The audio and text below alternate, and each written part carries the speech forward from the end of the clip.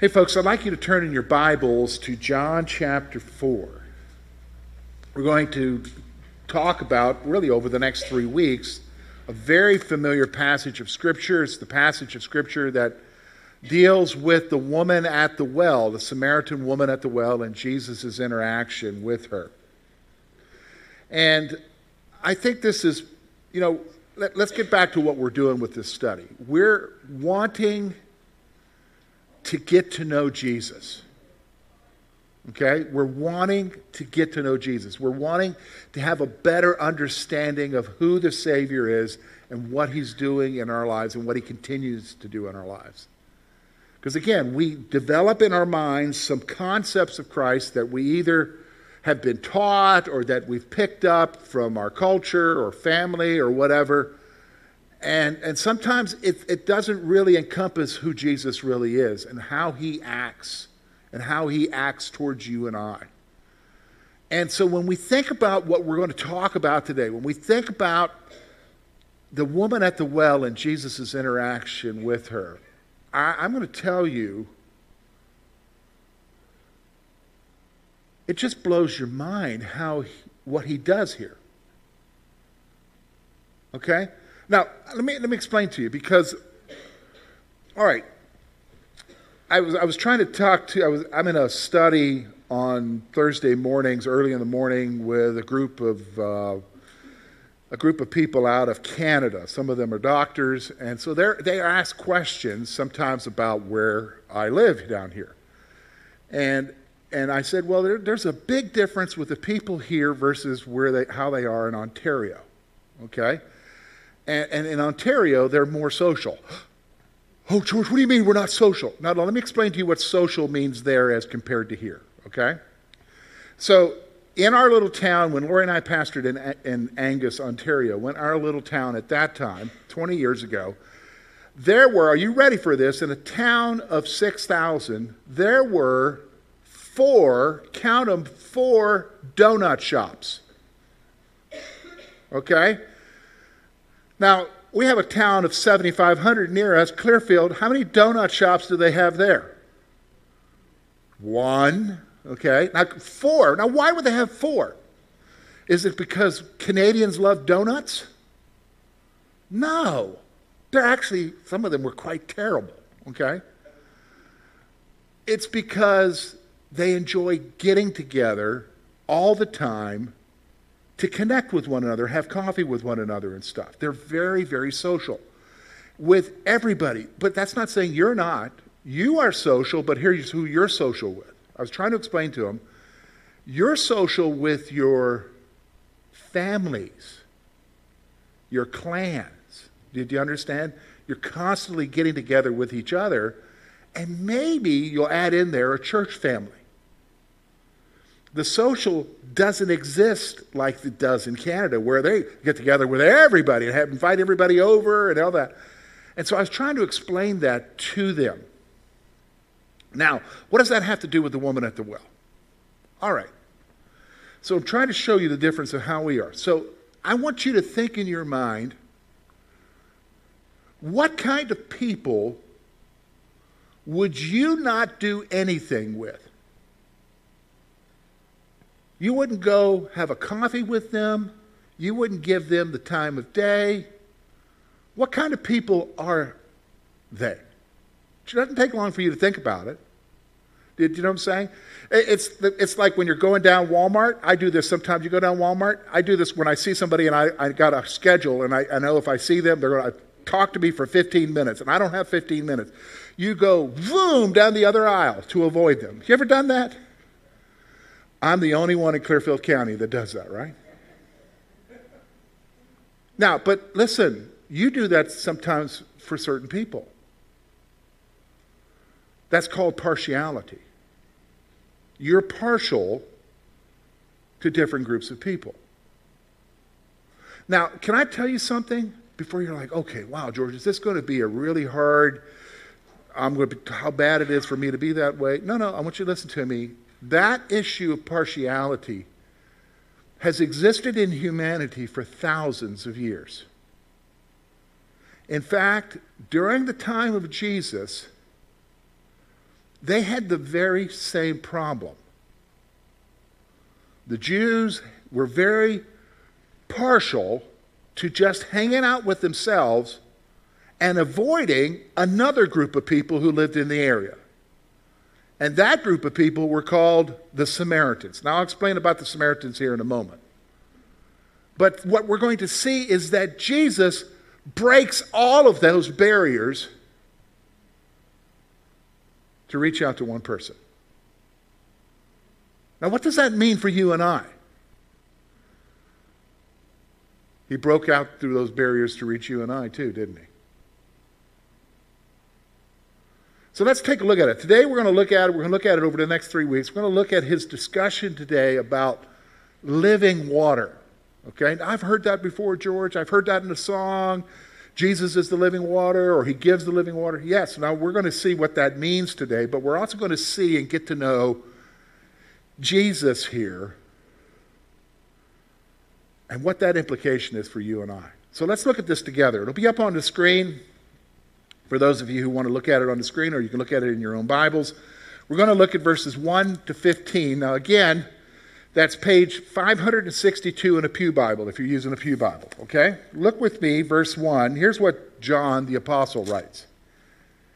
Therefore, when the Lord knew that the Pharisees had heard that Jesus made and baptized more disciples than John, though Jesus himself did not baptize but his disciples, he left Judea and departed again to Galilee. He needed to go through Samaria. So he came to a city of Samaria, which is called Sychar, near a plot of ground that Jacob gave his son Joseph. Now Jacob's well was there, and Jesus, therefore, being wearied from his journey, sat thus by the well, and it was about the 6th hour. A woman of Samaria came to draw water, and Jesus said to her, "Give me a drink." For his disciples had gone away into a city to buy food. Then the woman of Samaria said to him, "How is it that you, being a Jew, ask a drink from me, a Samaritan woman? For the Jews have no dealings with Samaritans." Jesus answered and said to her, "If you knew the gift of God and who it is who says to you, 'Give me a drink,' you would have asked him, and he would have given you living water." The woman said to him, "Sir, you have nothing to draw with, and the well is deep. Where then do you get that living water? Are you greater than our father Jacob, who gave us the well and drank from it himself, as well as his sons and his livestock?" Jesus answered and said to her, "Whoever drinks of this water will thirst again. But whoever drinks of the water that I shall give him will never thirst. But the water that I shall give him will become in him a fountain of water springing up into everlasting life." And the woman said to him, "Sir, give me this water, that I may not thirst, nor come here to draw." All right, now here's what we're going to do. We're going to take this passage, this first section of chapter 4, and we're going to really divide it up into 3 sections. We're going to see, first of all, a divine appointment. So this wasn't just a chance meeting. So I want you to understand that. With God, nothing happens by chance. Do you understand that? You can write that down. With God, nothing happens by chance. Then we're going to see the Lord's initiative. God's going to take the initiative here. And I need you to understand that God is not a responder to things. He is a one who takes the initiative in things. So God is taking the initiative here. And then finally, what we're going to see here is that we're going to see the Lord's offer. We're going to see what he offers to her, but he also offers to you and I. Okay, so let's get back to the issue of divine appointments. All right, so when you focus on verses 1 to 6, it's kind of setting things up for you here, but these 6 verses actually tell us a whole lot of what's going on here. So when you read the first part, it's kind of confusing at first. What in the world's going on? Listen to what the writer says, therefore, when the Lord knew that the Pharisees had heard that Jesus made and baptized more disciples than John, though he himself did not baptize, but his disciples, he left Judea and departed again to Galilee. All right, so what's going on there, George? All right, so somehow the Lord knew, whether he was told or he knew because he was the Lord, he knew that the Pharisees, now remember who the Pharisees are. They're a religious group. There were lots of religious groups, but these was a prominent group in Israel at that time. They were mainly middle class, so they had money and wealth, but they were very conservative. And so here they are. They hear that Jesus is making more disciples. Now, Jesus hears that they hear. Now, he decides, I'm going to do something else. Now, what is going on here? Why is he doing that? Well, here's the first thing I want you to see. The Lord dictates the timing of his plan. The Lord dictates the timing of his plan.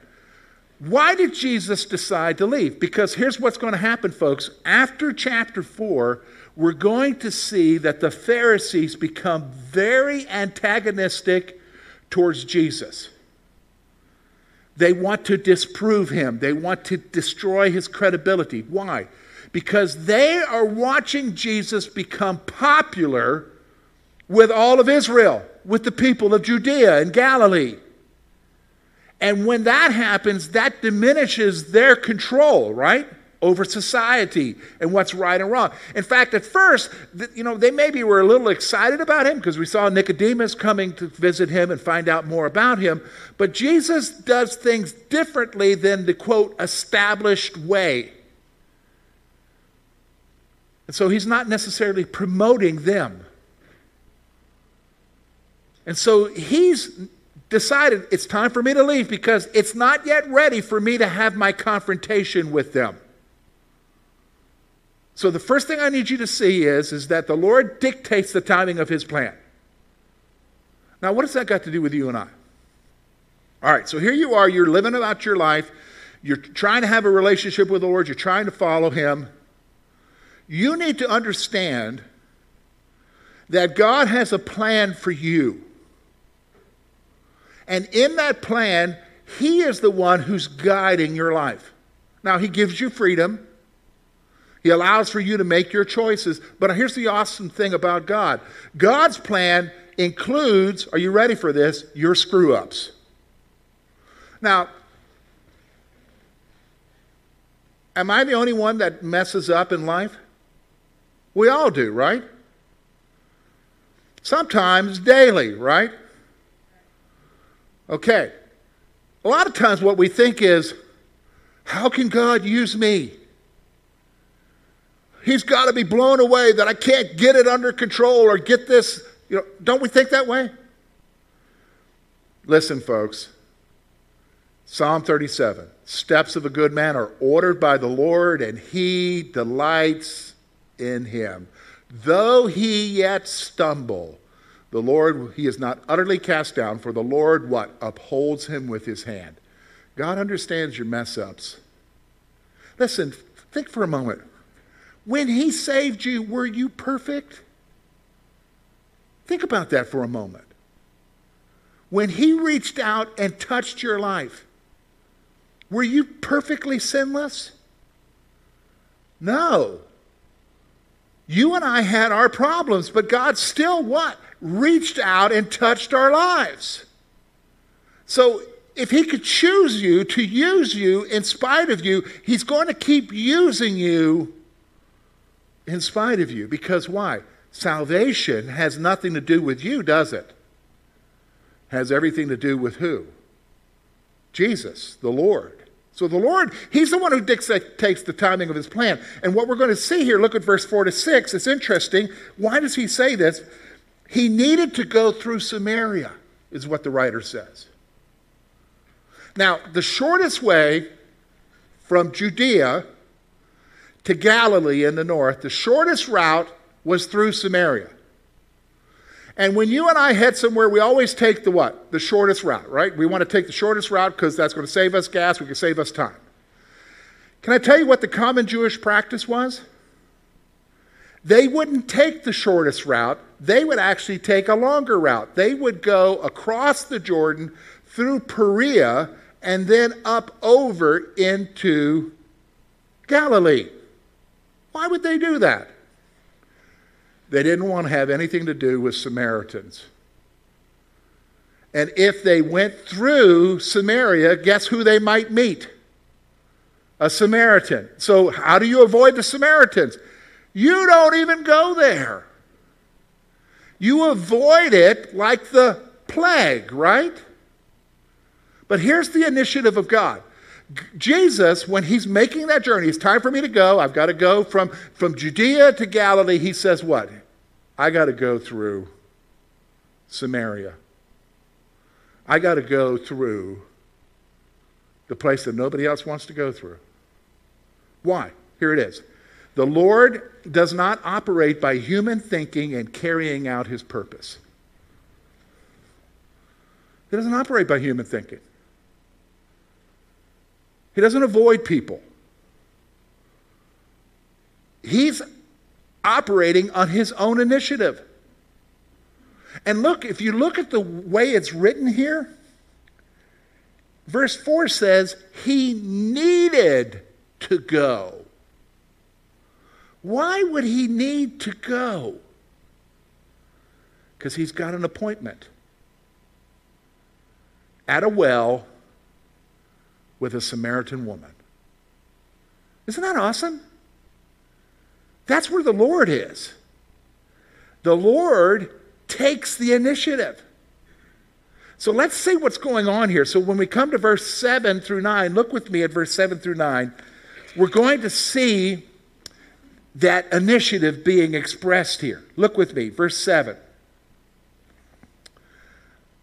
A woman of Samaria came to draw water. Jesus said to her, "Give me a drink." For his disciples had gone away into the city to buy food. And when the woman of Samaria said to him, "How is it that you, being a Jew, ask a drink from me, a Samaritan woman? For the Jews have no dealings with Samaritans." All right, so let's talk about the initiative of God. So let me explain to you why there's this problem with the Samaritans. All right, so there's this animosity that exists between the Samaritans and the Jews. It goes back, are you ready for this, 300 to 400 years.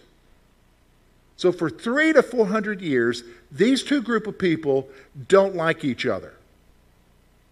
Well, why don't they do that? Well, it goes all the way back to the time when the exiles happened. So remember, it's about 2 Kings chapter 16, chapter 17.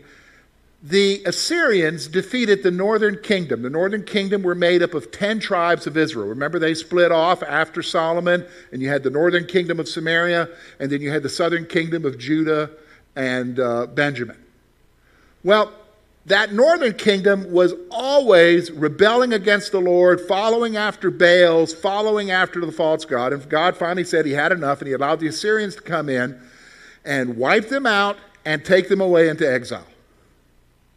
Now, what the Assyrians did, and the Babylonians did the same thing later on, is that when they would go in, let's say the Assyrians came through and they attacked this area and people survived, they would take everybody who's left and they would say, okay, we're going to take you to South Carolina. They would plop you in South Carolina. What they would then do is say, okay, people from Kentucky are going to move here to Kerwinsville. And they would come and move into what's left there, the devastation. That's what they would do. They would move around people. Why would they do that? Create instability.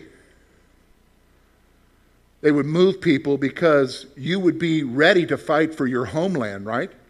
Where your ancestors are buried and so forth. So they move you. What they did was, the story is told in 2 Kings 17, they moved a group of people from who knows where into Samaria, the northern kingdom of Israel. And they were no one sure what their ancestry or what ethnicity they were. They showed up. Of course, they were following their own gods. And at that time, because the land was pretty devastated, it was basically under control of wild animals. They were being attacked by the wild animals. And being superstitious, listen to this, they sent a message to the king of Assyria saying, save us from these animals. The God of this land is angry with us, and we don't know how to appease him. So the king of Assyria, who is more interested in winning battles, is like, I'm not here to settle religious disputes or questions. So what does he do? He has them look for a priest, a Hebrew Jewish priest, to send him back to teach the people there how to worship the God of Israel. So that's what they did. They got a priest, sent him back, and he taught them the law, the first 5 books. Genesis, Exodus, Leviticus, Numbers, and Deuteronomy. And so those people began to worship the Lord. Now that's at about 100 years before the Babylonian exile happens. The Babylonian exile, if you remember, that's when Judah was taken and they go away to Babylon. Then when they come back, this is where the book of Nehemiah happens. They come back to rebuild the wall. There's a group of people there who want to help, but they're rebuffed, and then they try to stop the wall being rebuilt, and there's a guy by the name of Sanballat. Who is he? It says a Horonite, but he's a Samaritan. They wanted to rebuild the temple. We worship the same God. No, that's a Jewish thing. So right then the animosity starts. And for the next several hundred years, it's tit for tat. Being upset with each other and doing things, like at one point, the Samaritans had their own temple. Guess what? The Jews destroyed that temple. Then one event happens, and they're having festivals in Jerusalem. Samaritans show up, slip through the crowd, and guess what? They scatter bones in the Jewish temple, desecrating the Jewish. So there's this animosity, this feeling of hatred. So guess what? They don't want to have anything to do with them. Now do you understand? That's why you don't go through Samaria. But Jesus does. And so he's sitting by an ancient well that Jacob gave to his son Joseph.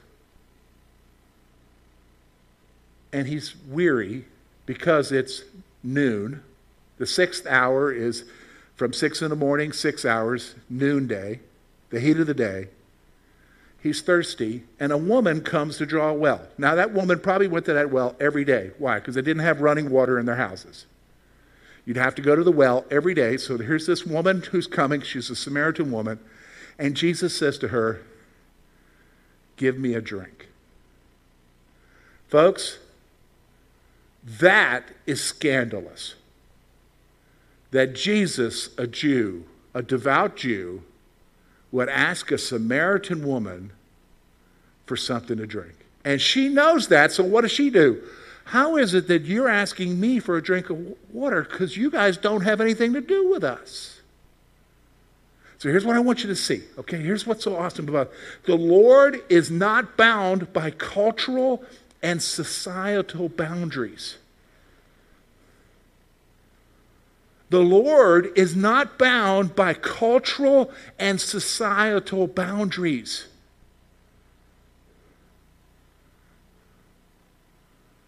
Have you ever talked to somebody about Jesus and they'll say, oh, the Lord won't have anything to do with me. He doesn't know what I'm like. Or he doesn't know what I've done. You ever had somebody tell you that? I've had numerous people tell me that. Here's the thing about it. They're judging themselves based by what culture says and by society says and by their assumption of what the church says. And sadly, just to be honest with you, some churches do say that. But Jesus doesn't look at that. He's not bound by that. He's not bound by the whole issue of societal and cultural boundaries. In his day, it was a boundary for a Jew to interact with a Samaritan. They wouldn't do it. But he did. In fact, isn't it interesting? He takes the initiative.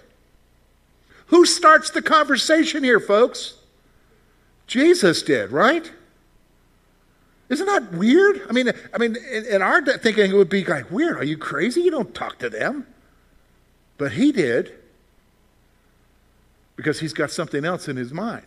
Here's the second thing I want you to see. The Lord does not show partiality in dealing with people.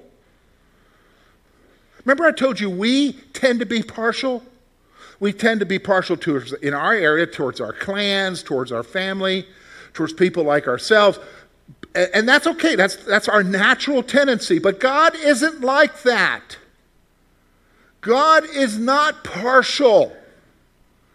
God doesn't show any partiality. He deals with everyone the same because why? He loves everyone the same. Do you understand what I'm saying? So he loves you just as much as he loves somebody else in some other part of the world. Just as much as he loves somebody from some other social economic strata of our community. He loves you just as much as anyone else. He doesn't show any partiality. In fact, here's what I want you to understand. Listen to me. He shows love to you just as much as he shows love to them. In fact, the scripture says this. If you go to the Old Testament, it talks about how it rains on the just and the unjust. Now, why would that be important in the Old Testament? Well, it's agrarian culture. They're farmers. What do they need? Rain. Okay? Especially in a place like Israel. And the reality that God shows blessing to everyone, no matter who they are, that's what we need to grasp. And so the Lord doesn't show partiality here. He's going to interact with this woman, which, by the way, that in itself is a scandal. That he would talk to a woman in this culture that he's living in. He doesn't show any partiality. So this is reinforced by the scriptures. So here's some scriptures to help you see this. Okay, so up on the screen, Deuteronomy chapter 10, verse 17. For the Lord your God is the God of gods and Lord of lords, the great God, mighty and awesome, who shows no partiality. And catch that next phrase, nor takes a bribe. What do you mean bribe? Well, have you ever done this? God, if you do this for me, I'll do this. That's a bribe, isn't it? He doesn't show any partiality. Okay, here it is. Romans chapter 2, verse 11. For there is no partiality with God. God loves you just as much as he loves anyone else. And he's going to deal with you no matter what your past is, just like anyone else. Listen, let's go on. Ephesians chapter 6, verse 9. And you masters, here's instructions for masters and slaves. Do the same things to them, giving up threatening, knowing that your own master, who is also is in heaven, and there is no partiality with him. Now there was a threat to the masters. Treat your servants right, because why? God's not partial to you or to them. He shows no partiality. Wow. All right, then finally, Acts chapter 10, verse 34. And I think this is relevant to our passage here. This is Peter talking to Cornelius when God saves the Gentiles. Listen to this. Then Peter opened his mouth and said, in truth, I perceive that God shows no partiality. God's not partial to any one person. Isn't that awesome? Aren't you glad for that? Now, then notice now, here's what he does. The woman is asking a question. Why are you dealing with me? And you notice the flow of the text. He doesn't answer the question, does he? Does Jesus answer the question? Look with me, folks. Look at verse 8. Verse 10. Verse 9, she says, how is it that you, being a Jew, ask me for a drink, a Samaritan woman? For the Jews have no dealing with Samaritans. Look at verse 10. And Jesus answered and said, if you knew the gift of God and who it is who says to you, give me a drink, you would have asked him, and he would have given you living water. Does he answer her question? All right, let's stop for a moment. God doesn't answer all your questions. You hear me? I got lots of unanswered questions. That's just life. But here's what he does do. He always gets right to the issue. So here's what we're going to see here. All right, here's the Lord's offer. First thing I want you to see is this. If you know the gift and the giver, you would ask. That's what Jesus is saying here. If you know the gift, what's the gift? Life. Life. True life. And you know the one who's giving it. Now, what he's saying to her is, if you knew the one who was giving it, meaning he's the Messiah, because the Samaritans were looking for the Messiah as well. So he's saying to her, if you knew the gift of life that I'm giving you, and if you knew who is the one who's giving it, me, the Messiah, you would ask me a question. You would ask me for that gift, rather than wasting your time on this other stuff. See, here's the thing. If you knew the gift, now what is this gift of life? Now listen, I understand. I want you to hear me. Sometimes we have a small perception of eternal life. All right, listen to me. I think everybody understands what eternal life is, right? We understand that salvation is what? The forgiveness of our sins. Everybody agree with that? Salvation is what? Being with Christ later on. Everybody agree with that? But that's where most people leave it. Life is more than that. Life isn't just the forgiveness of sins and later on. Life is where? Right now. And he's saying he's giving them a gift of life, not just for what you did in the past or what's going to happen in the future, but for you right now. And isn't that what we're looking for? Isn't that what we strive for? Isn't that what drives us crazy? Is the dreams and the hopes and the desires that we have for a better life, for something more out of life. And then, have you noticed that sometimes when we achieve what we want in life, we're still not satisfied, right? So we go off where? Looking in some other direction. But he's going to tell them, look, if you knew what the gift was, and if you knew who is the one who's giving it to you, you'd ask. You'd ask. You'd ask for that gift. Here's the second thing he says. Look with me. The Lord will give that which truly satisfies to the one who asks. Here's what he says. Look with me, verse 10. You would have asked him, and he would have given you living water. All right, now, it's interesting that Jesus is using water here. Why is it interesting? Well, he's at a well. Here's a woman who comes to the well every day to get her water supply. In fact, a lot of nations around the world have this same function every day. They don't have running water like we do in a house. They have a community well. And people would get their water jugs, and it's mainly the women, and they would go head out to the well every day to what? Get water for their families or water for their animals. And water is a basic of life. Can you go without water for a long period of time? No, you have to have water. Because otherwise you would what? Thirst. And eventually if you don't have any water, you what? You die. You can go without food for a long period of time, but you can't go without water. And so here he is, he's saying to her, look, if you really understood the gift and you understood the one who's given it to you, you would ask him and he would give you living water that truly satisfies. That satisfies your soul. That satisfies the emptiness in your life. That satisfies that hole.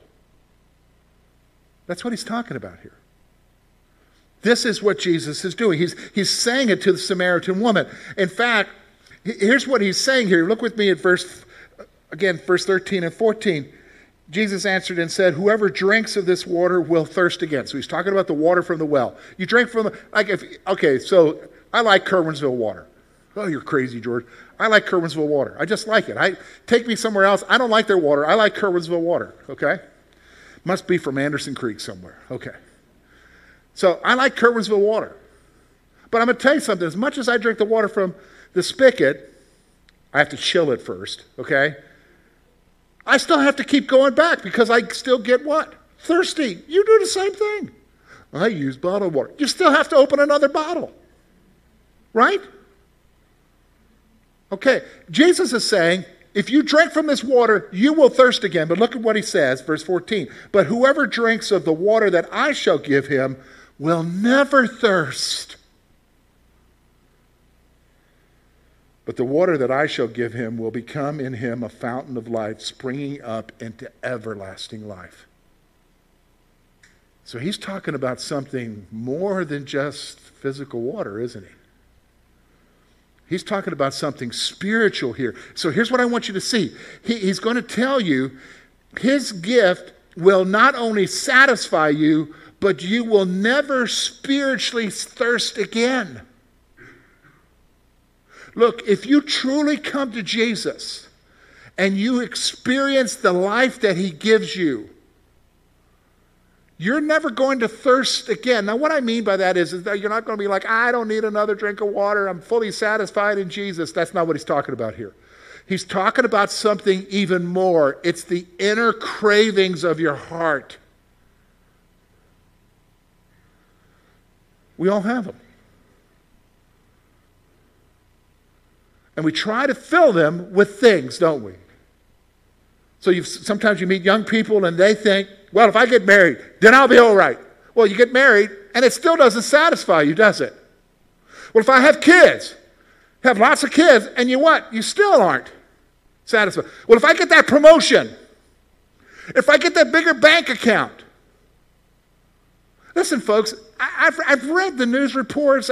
We have so many billionaires in the world. Guess what they're still striving after?